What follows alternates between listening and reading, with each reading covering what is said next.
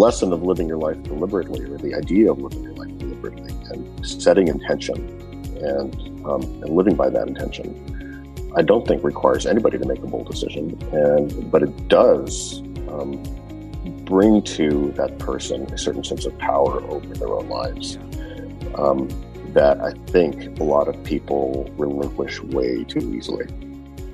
Welcome to The Ziglar Show, where we inspire your true performance. I'm your host, Kevin Miller. In this show, we talk about quitting in order to really get started.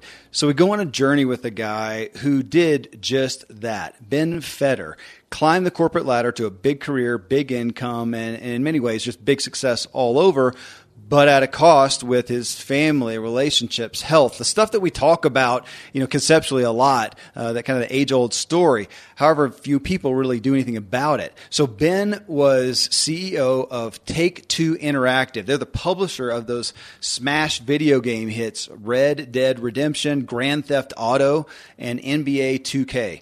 So guys at the top of his career, and he walked away, looking at these issues in his life, and he just walked away, literally stepped down from the big job, took his 4 kids out of school, and he and his wife moved the family to Bali for a year. And there he found himself, he found his family and his relationships again, and then he also found this message that he's now sharing with the world. He's got a new book called Take Off Your Shoes, One Man's Journey from the Boardroom to Bali and Back.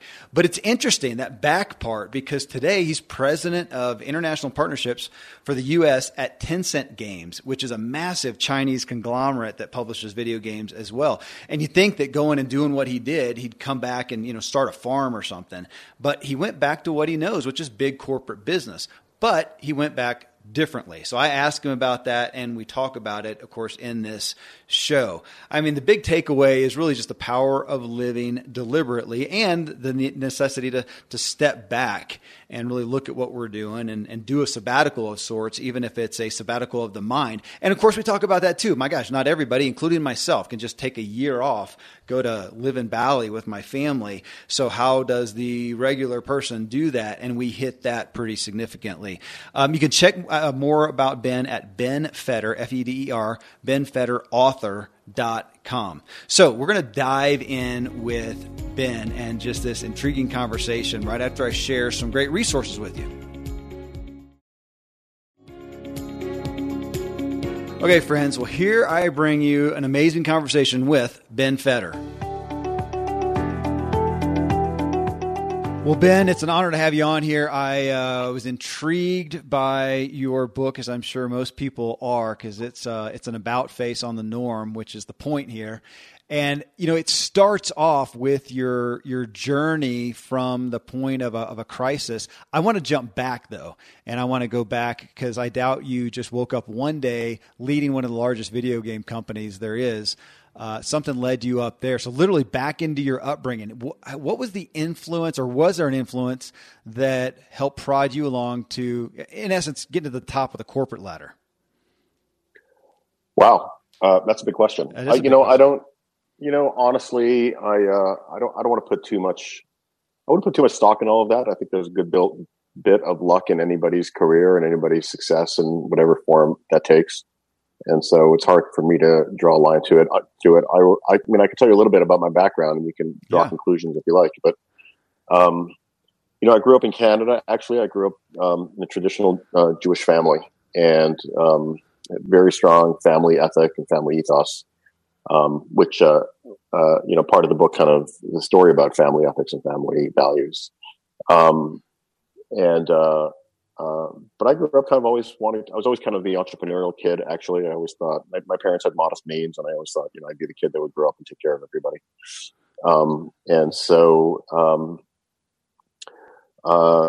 I've got lots of great little my kids love these kind of little entrepreneurial stories I have when I was a kid. Yeah. I'd always be selling something. But I don't consider myself a salesman kind of CEO. I know how to sell, but I'm not kind of a salesy kind of guy. I'm more an analytical kind of guy. So I did that, and I kind of, I was lucky enough to get into Columbia College in New York. And in my career, I tell people all the time, it's really hard to draw a line through my career because it's zigged and zagged. And I tell my kids also that, career is what you have when you look in the rearview mirror, but as you're going through it, it's just kind of one job after another, one opportunity after another.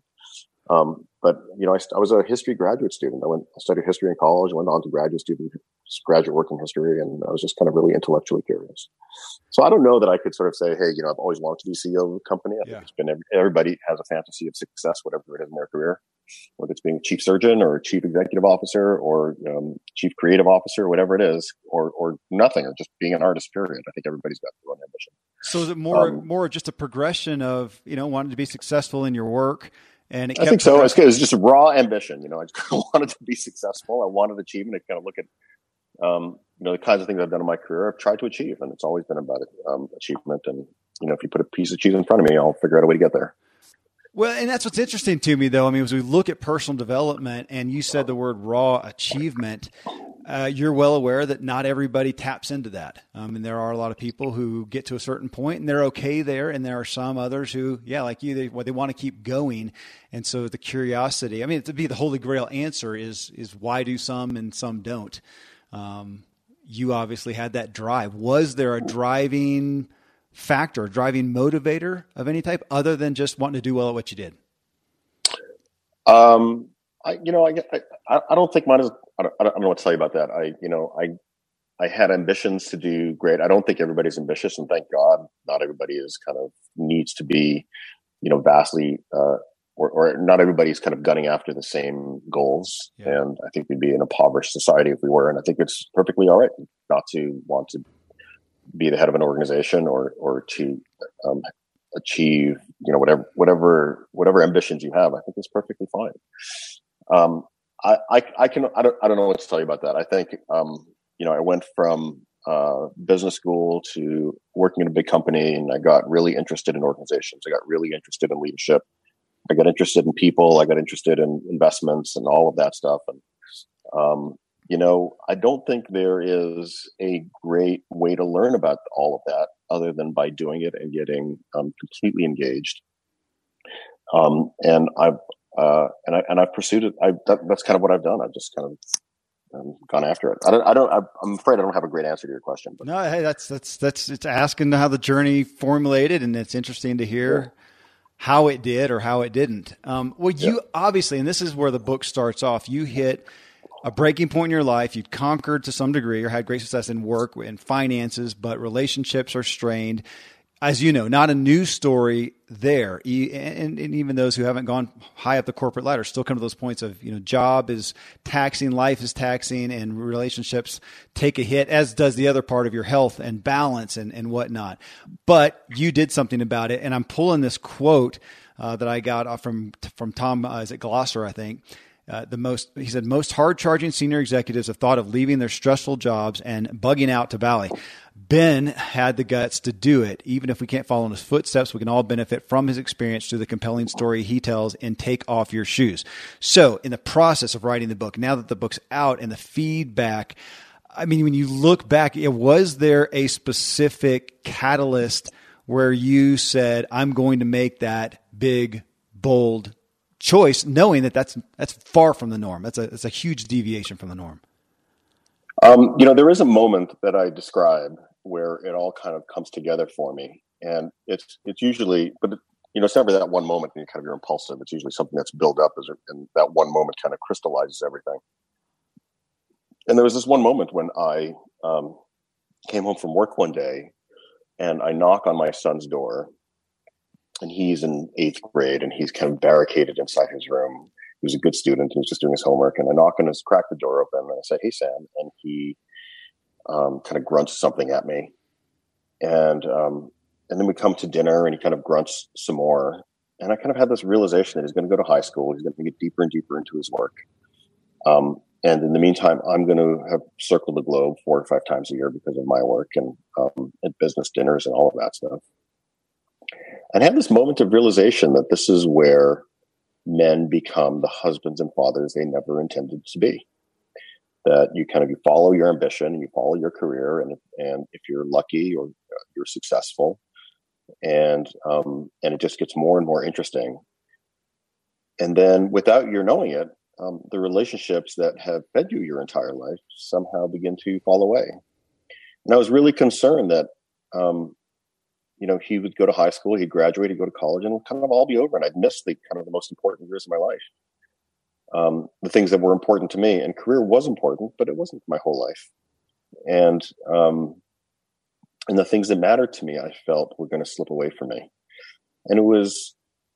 And I guess that feeling had been, or that sense had been building up for a long time. But it was that moment that I began to question the goals of what I wanted to accomplish, not in my work, because work was part of it, but in my entire life, and what it is that I wanted to do.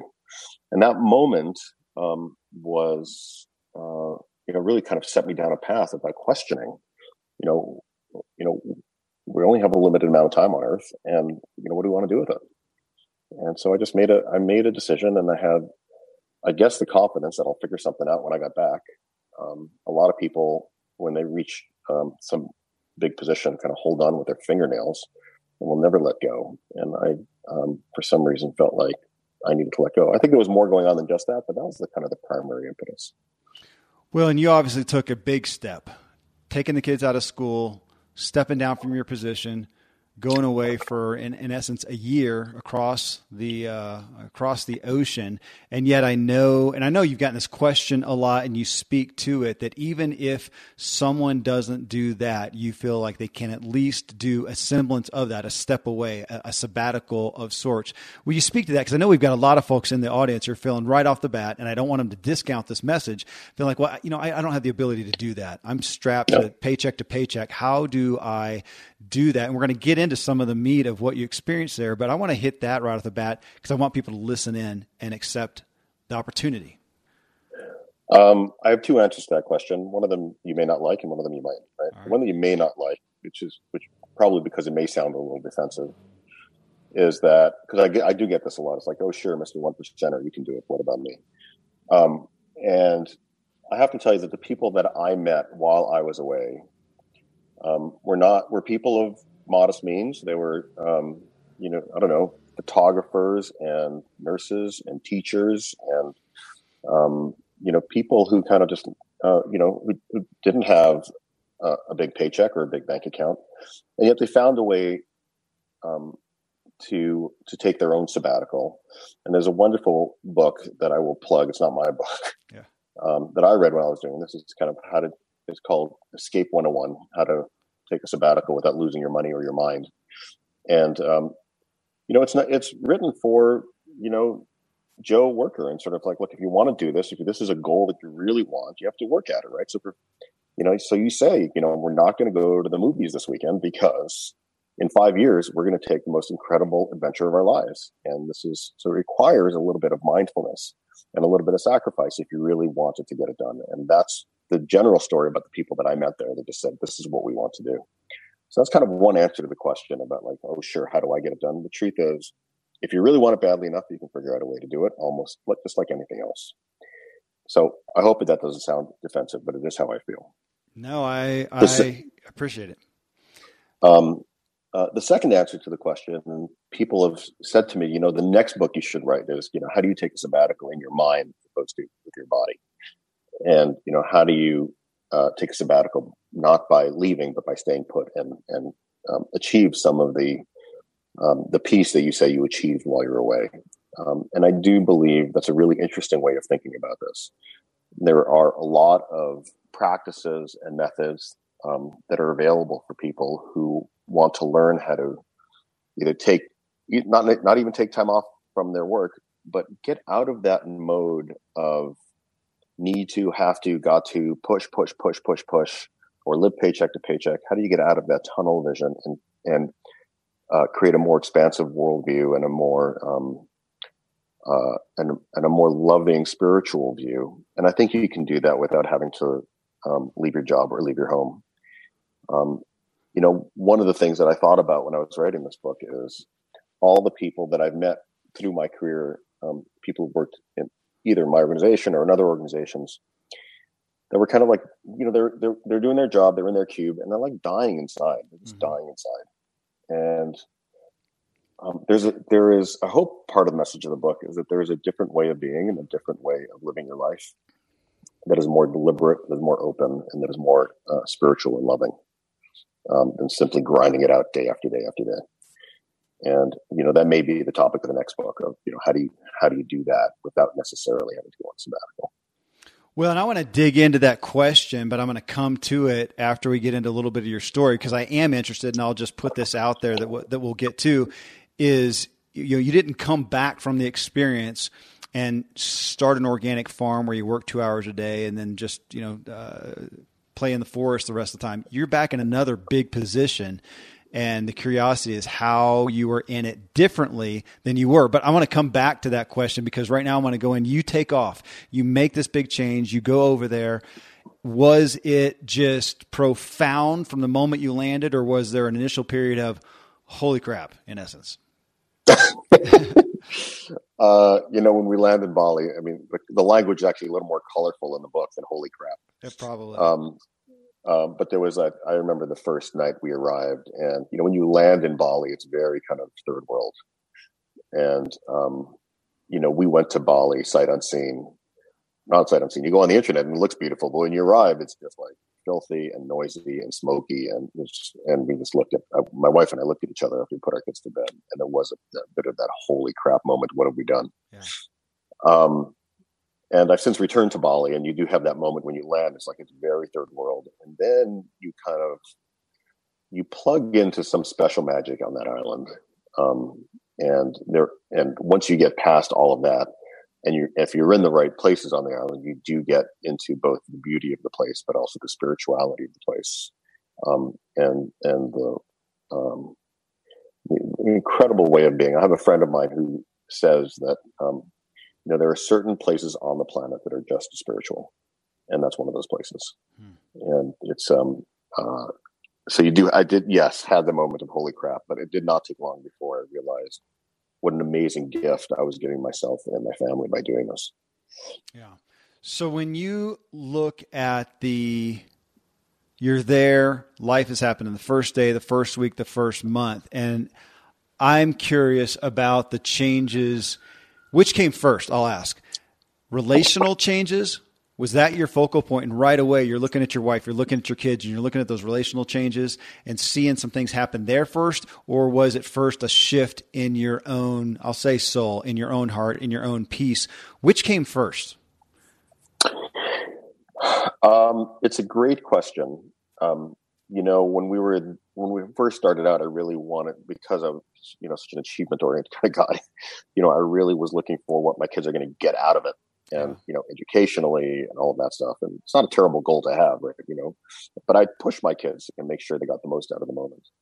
At the same time, I was reading about meditation and brain plasticity and the ability, as I like to say, about changing our lives by changing our minds. And I was doing a lot of internal work on my own kind of, way of being in this world. And I don't think that I would have had the kind of change in the relationship I had with my family had I not really worked on changing who I was and changing the way I thought about things and changing how I wanted to be in this world. And so I wouldn't say which comes first, but I will say that I could not have had the change in relationships with my family had I not changed myself. Yeah. And so I think that almost is the necessary condition, let's put it that way, as opposed to which came first.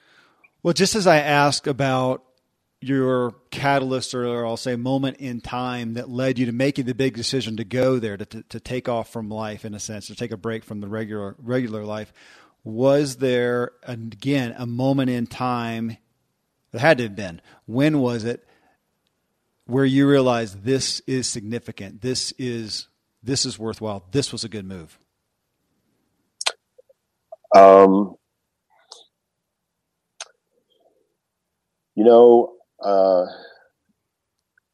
Let me answer a slightly different question, right? Or slightly answer a different way. I would say, first of all, that it took a good 6 to 8 weeks for me to clear the cobwebs out of my head. And, I was still, for the first 6 to 8 weeks, my mind was still very much back in New York. Yeah. And then I took with some of the other school parents there, we took a trip to Java, and I took my mountain bike, and we kind of hiked up. We just kind of took a mountain bike ride up a volcano called Ijen. And I kind of felt that mountain bike ride was a bit of a metaphor for what I was trying to accomplish there. Because you get to the top and it's a really, really difficult ride. And when the ride ends, you still have to get to the top, the real peak of the volcano. You have to hike it up another 3 kilometers. And when you get there, it's kind of, there's a sulfur mining operation there, and the fumes are toxic, and it's smelly and hot, and you kind of feel like you really can't spend much time there much longer. And I just kind of felt like as I got down that mountain, that it was kind of this bit of a metaphor for where I'd come from.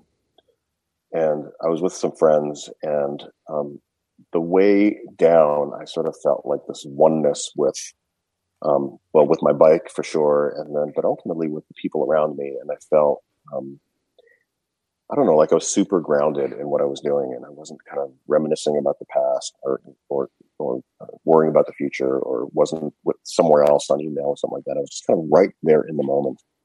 And that was kind of an amazing thing for me. It was kind of this great feeling of just being in a different part of the planet with some great friends. And kind of, I don't know what to tell you. I mean, if you're asking for a moment, I kind of feel like that was the moment. And I can't quite explain it.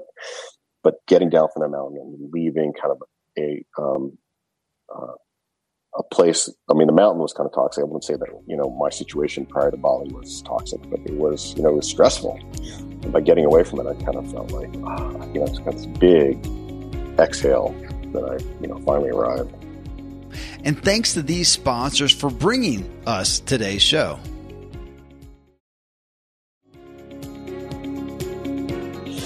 Well, and when you look at Bali, you think about, I think the common thought is of it as a spiritual place. In your book, the tagline, corporate takeover, spiritual makeover, but something that, it really was part of the reason of leading up to this interview that you said that I am highly interested in, and you said it a second ago, is brain plasticity.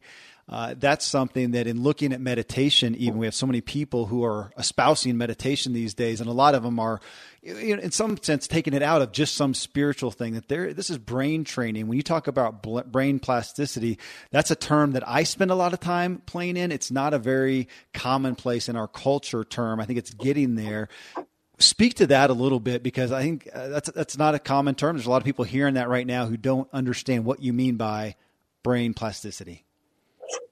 It used to be that, or what neuroscientists used to think was, we are who we are. We're never changing, right? Our brains are the one organ in our body that really doesn't change at all. And what we've discovered over some last period of time is that the brain actually does change over time. And I mean, anywhere from, recovering from brain injury, but also, the really interesting thing is that our brain's anatomy changes with the thoughts that we have, physically changes with the thoughts that we have. And so, we have the ability literally to deliberately change our thought processes and deliberately change who we are. And so, to me, that's kind of what brain plasticity means, that by changing our neural pathways, one of the aphorisms in this world is neurons that fire together, wire together, which is to say, the more we think a certain thought, the more we think a certain thought, right? It's like a sled in the snow. If you think of a thought once, it creates a track. If you think of it again, the track gets deeper and deeper and deeper, and that becomes kind of locked in. And for me, that rang true, right? You'd have immediate thought processes that you never really question. And part of the exercise for meditation is both questioning your thoughts, right? Are they really real? Do you really get caught up in them?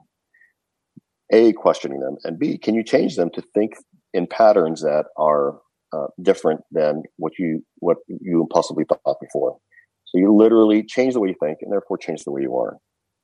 And for me, what I was looking to accomplish was to live in a much more compassionate, loving, and spiritual way. The book starts with a hostile takeover of a company that's really, a scene of pure corporate aggression.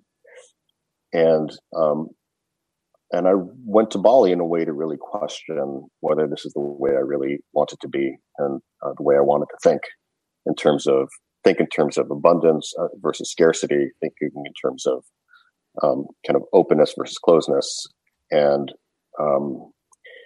And for me, that's kind of what brain plasticity is about. And one of the exercises and practices in order to change the way you think is the meditation. And that's kind of why I came up with that. That's why I kind of started to pursue that as a practice. But brain plasticity and neuroplasticity, I think, is a very, very new field. And I think can be pretty powerful. And for me, I have to say it really changed who I am, and it changed the way I am in this world with my family, with my friends, with myself, and with my business associates. I had somebody, you mentioned I kind of, I ended up taking another big job, and I had somebody in that company kind of read my book. And the company's kind of a very kind of positive culture. And he sort of said, had you not done that hippy dippy thing, you wouldn't have lasted 6 months here. And the truth is, I wouldn't even know what he was talking about had I not done that thing, because I didn't know any other way to be other than being super aggressive, super competitive. Everything is zero sum. And there's just a much better way of living your life. And this is what I was in pursuit of. Well, so let me jump to that question then. You are in another large position. Are your circumstances, so when you look at where you are now as opposed to where you were, again, 2 big companies, big positions, have you altered, as a result of what you went through, have you altered the circumstances of how you are working, how you're engaging in that work today? And or is it primarily a perspective? You're living out of different tracks, as you said, that you rewired with? Well, look, I'll answer one more question, which is kind of, why did you go back to the same life you had before? Okay, sure, please. Which I get asked periodically.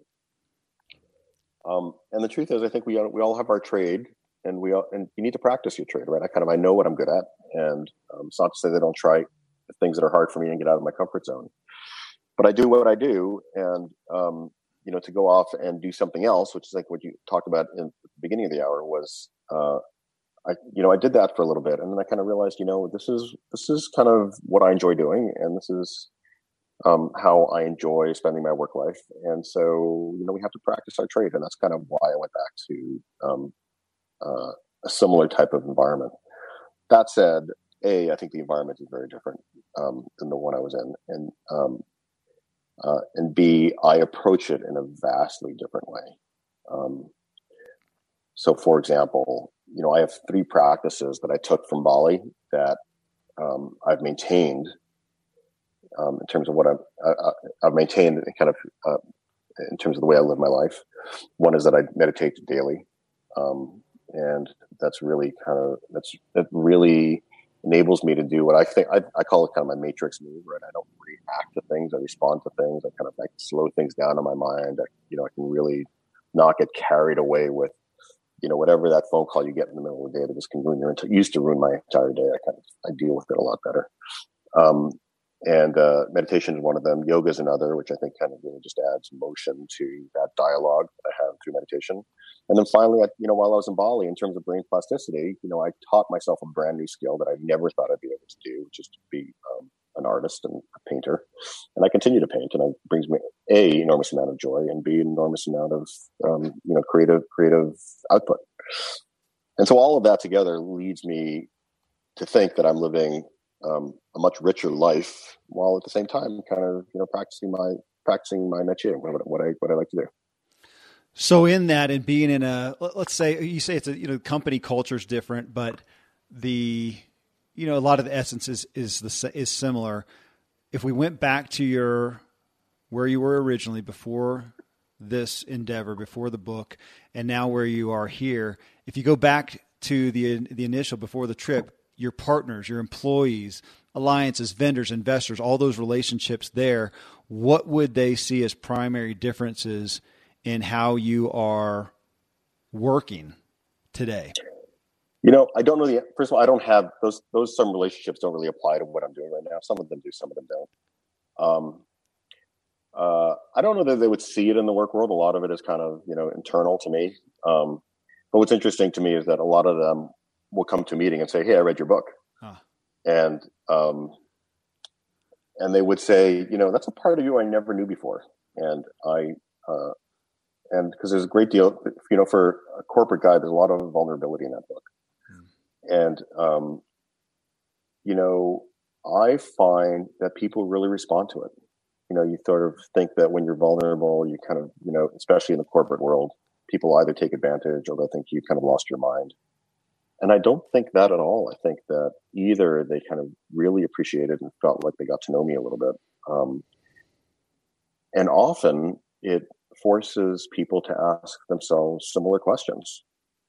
And it's just wrong to think that, whatever corporate environment you're in, that the guy you're sitting next to doesn't also have an emotional life, doesn't also have a family life, doesn't also have his own vulnerabilities. And by exposing your own vulnerability, you invite them to either expose them, their own, or at least kind of share that they have vulnerabilities. And in a way, it's brought me a lot closer to the people that otherwise would have just seen me as, some guy who's just, business, goal-oriented, money, all of that stuff. And they see me as kind of a more holistic person, a whole person. And I think the connections are actually deeper. And at the end of the day, in my view, business is a very that too. But to me, it's about connecting to people. And I think it's been really helpful in that way, not only from the book that I wrote, but also just kind of the way I carry myself. Well, obviously you could have taken this experience, gone about your own life with the benefit that you gained, but you did decide to write a book to get a message out there. So I'll ask you that. What is if there's a primary takeaway, and also who your primary avatar is when you thought about writing this book, as publishers often do, they'll say, write to a person, not to a crowd. Who's that person, and what is the message you would hope to give to them? The person I wrote the book for was a male executive in their 40s. That's who I had in my mind when I was writing the book. As it turns out, most male executives in their 40s who read the book say, "Hey, can I give this to my wife? I know she'd really love it." Okay. And so there's a secondary audience there too. And I find that, it kind of, it attracts readers, in the 40s, 50s, 30s, whatever, but it has attracted a large female readership, which is not surprising because women are the big readers in this country. So that's kind of who I had in mind. And then when they asked for the takeaway, I really try to avoid the question because as I was writing the book, the first draft of the book was much more in kind of the self-help mode. Mm-hmm. I got some feedback that sort of said, look, if you really want to find your way into people's hearts, you need to make it much more narrative and less expository and to tell your story. Now, as I was writing that, and as a business person, you're always thinking about, okay, how am I different? How do I make the story different? How do I differentiate? And the best way to differentiate it is to make it highly personal, right? Because it can only be my story. And that's what I try to tell people is like, look, I can give you some takeaways, but really what I try to do is tell my story and take away what you will take away from it, right? The reader is part of the relationship that's going on here, right? There's me, the writer, and the book, and then there's the reader that brings its own thing, just like when you paint something, right? The viewer takes in what the viewer takes in, not just what the painter intended. And I feel the same way about the book. That said, if there was one takeaway on this, is kind of live the life that you want. Be deliberate about the life that you want to choose. And I'm not saying life's without risks, and for sure I paid the price, and for sure I took some risks. And maybe I had more confidence than most that, it'll all work out in the end. But we only go around once. Somebody told me this great expression that he attributed to Confucius, which I love, and it kind of expresses this, which is we only have two lives. Everybody has two lives to lead.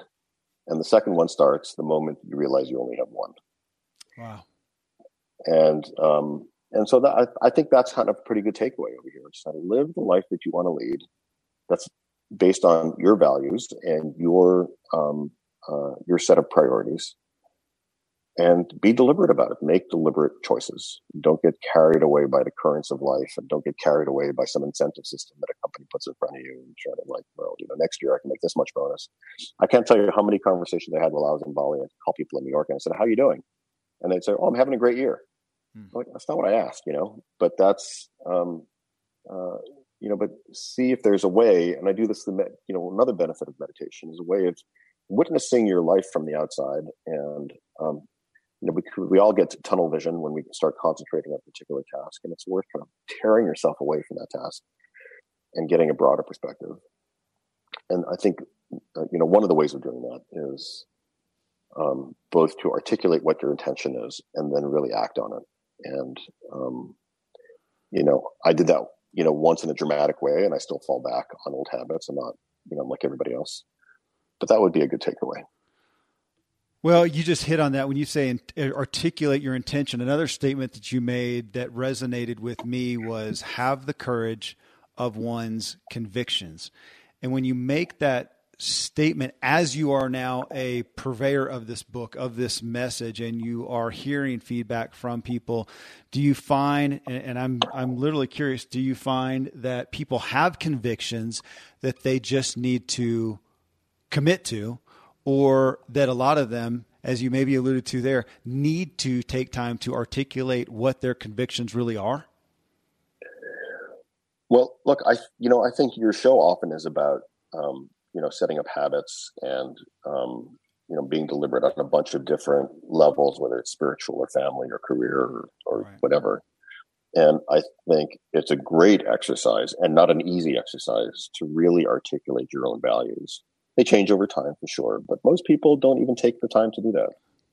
And there is a sense of awakening that you get when you are able to, first of all, see yourself from the outside, recognize kind of, that, where you are in the world. And then, deliberately articulate what your values are and then live according to those. And it's a big challenge. It's not easy. But even going through the exercise, setting the intention of going through the exercise is in itself a benefit.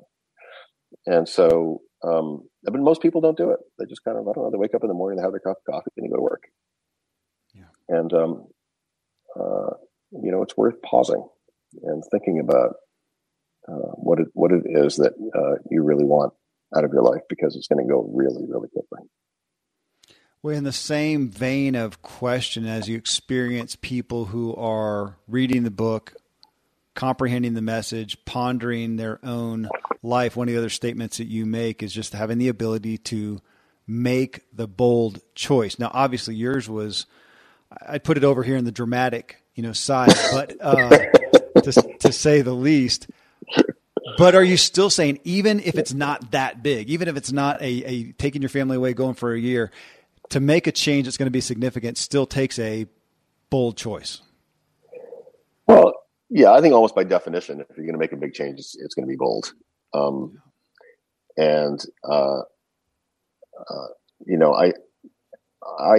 I guess the question is, what changes can you make that aren't so bold, right? And, similar to the question of, can you go on sabbatical without actually leaving your home? And if your goal is to have the sense of awakening, and your goal is to live your life more deliberately, sometimes it will involve some bold choices, but sometimes not. One of the things I talk about in the book is courage and the relationship between fear and courage. And so people talk about fear and anxiety a lot in our society. But the flip side of fear and anxiety is courage. And courage, I think most people agree, is a big virtue. And so how do you turn some of, what you're, the anxiety that you're feeling into something much more virtuous? And sometimes it could be a big decision, and sometimes it could be a small decision. Yeah. The lesson of living your life deliberately, or the idea of living your life deliberately and setting intention and living by that intention, I don't think requires anybody to make a bold decision. But it does bring to that person a certain sense of power over their own lives. Yeah. That I think a lot of people relinquish way too easily, because they fall back in this notion of, I don't know, I live paycheck to paycheck. I can't. And I think I don't want to diminish that people do that, but I do think that you can live a life of intention even while you live paycheck to paycheck. Well, I think that pretty much covers everybody out there. We can all relate at some point, whether folks are at your spot or they're living paycheck to paycheck. Man, I just appreciate, Ben, you having the courage to write this book that, as you testified, a lot of your peers were surprised that that anyone would do that, to be that vulnerable. But that's the beauty of the book. It is just a powerful story that we will be recommending everybody go check out. But just grateful that you had the courage to let us partake of the incredible experience that you had. Well, thank you so much for your interest, and thank you so much for taking the time to speak to me. Well, there you go, folks. You ready to take a sabbatical to reconnect or maybe connect for the first time with yourself? Again, just so intriguing. Again, you can get Ben's book, Take Off Your Shoes, One Man's Journey from the Boardroom to Bali and Back at Ben Feder, that's F-E-D-E-R, benfederauthor.com, or, of course, wherever you buy books. And please let Ben know if you got value from his message. Leave a review in iTunes for us at The Ziglar Show and mention this specific show in Ben's name. You just can't imagine how much our guests feel encouraged by this. They often don't know how the interview went over and what people thought about it. So thank you in advance. Well, coming up next in show 612, Zig Ziglar tells a story of a seminar he did where they had a doctor literally take blood from participants before and after the talk. I think it was about a 2-hour talk. And the results afterwards showed a big increase in endorphins and dopamine. Now, the point wasn't simply Zig's talks, as powerful as they are, but just what positive input does to our physical selves. And I play in the show, I play the 2-minute story from Zig, but then I posted this question on Facebook. What activities do you proactively engage in or with to energize yourself mentally? In a sense, what do you frequently do to lift your spirits? The responses were really varied, much more so than I had anticipated, which was really cool. And just so interesting to read through them, which Tom Ziglar and I did. We read through them together. So you'll enjoy this show a lot. Well, till then, thank you as always for letting me walk with you as we inspire our true performance together.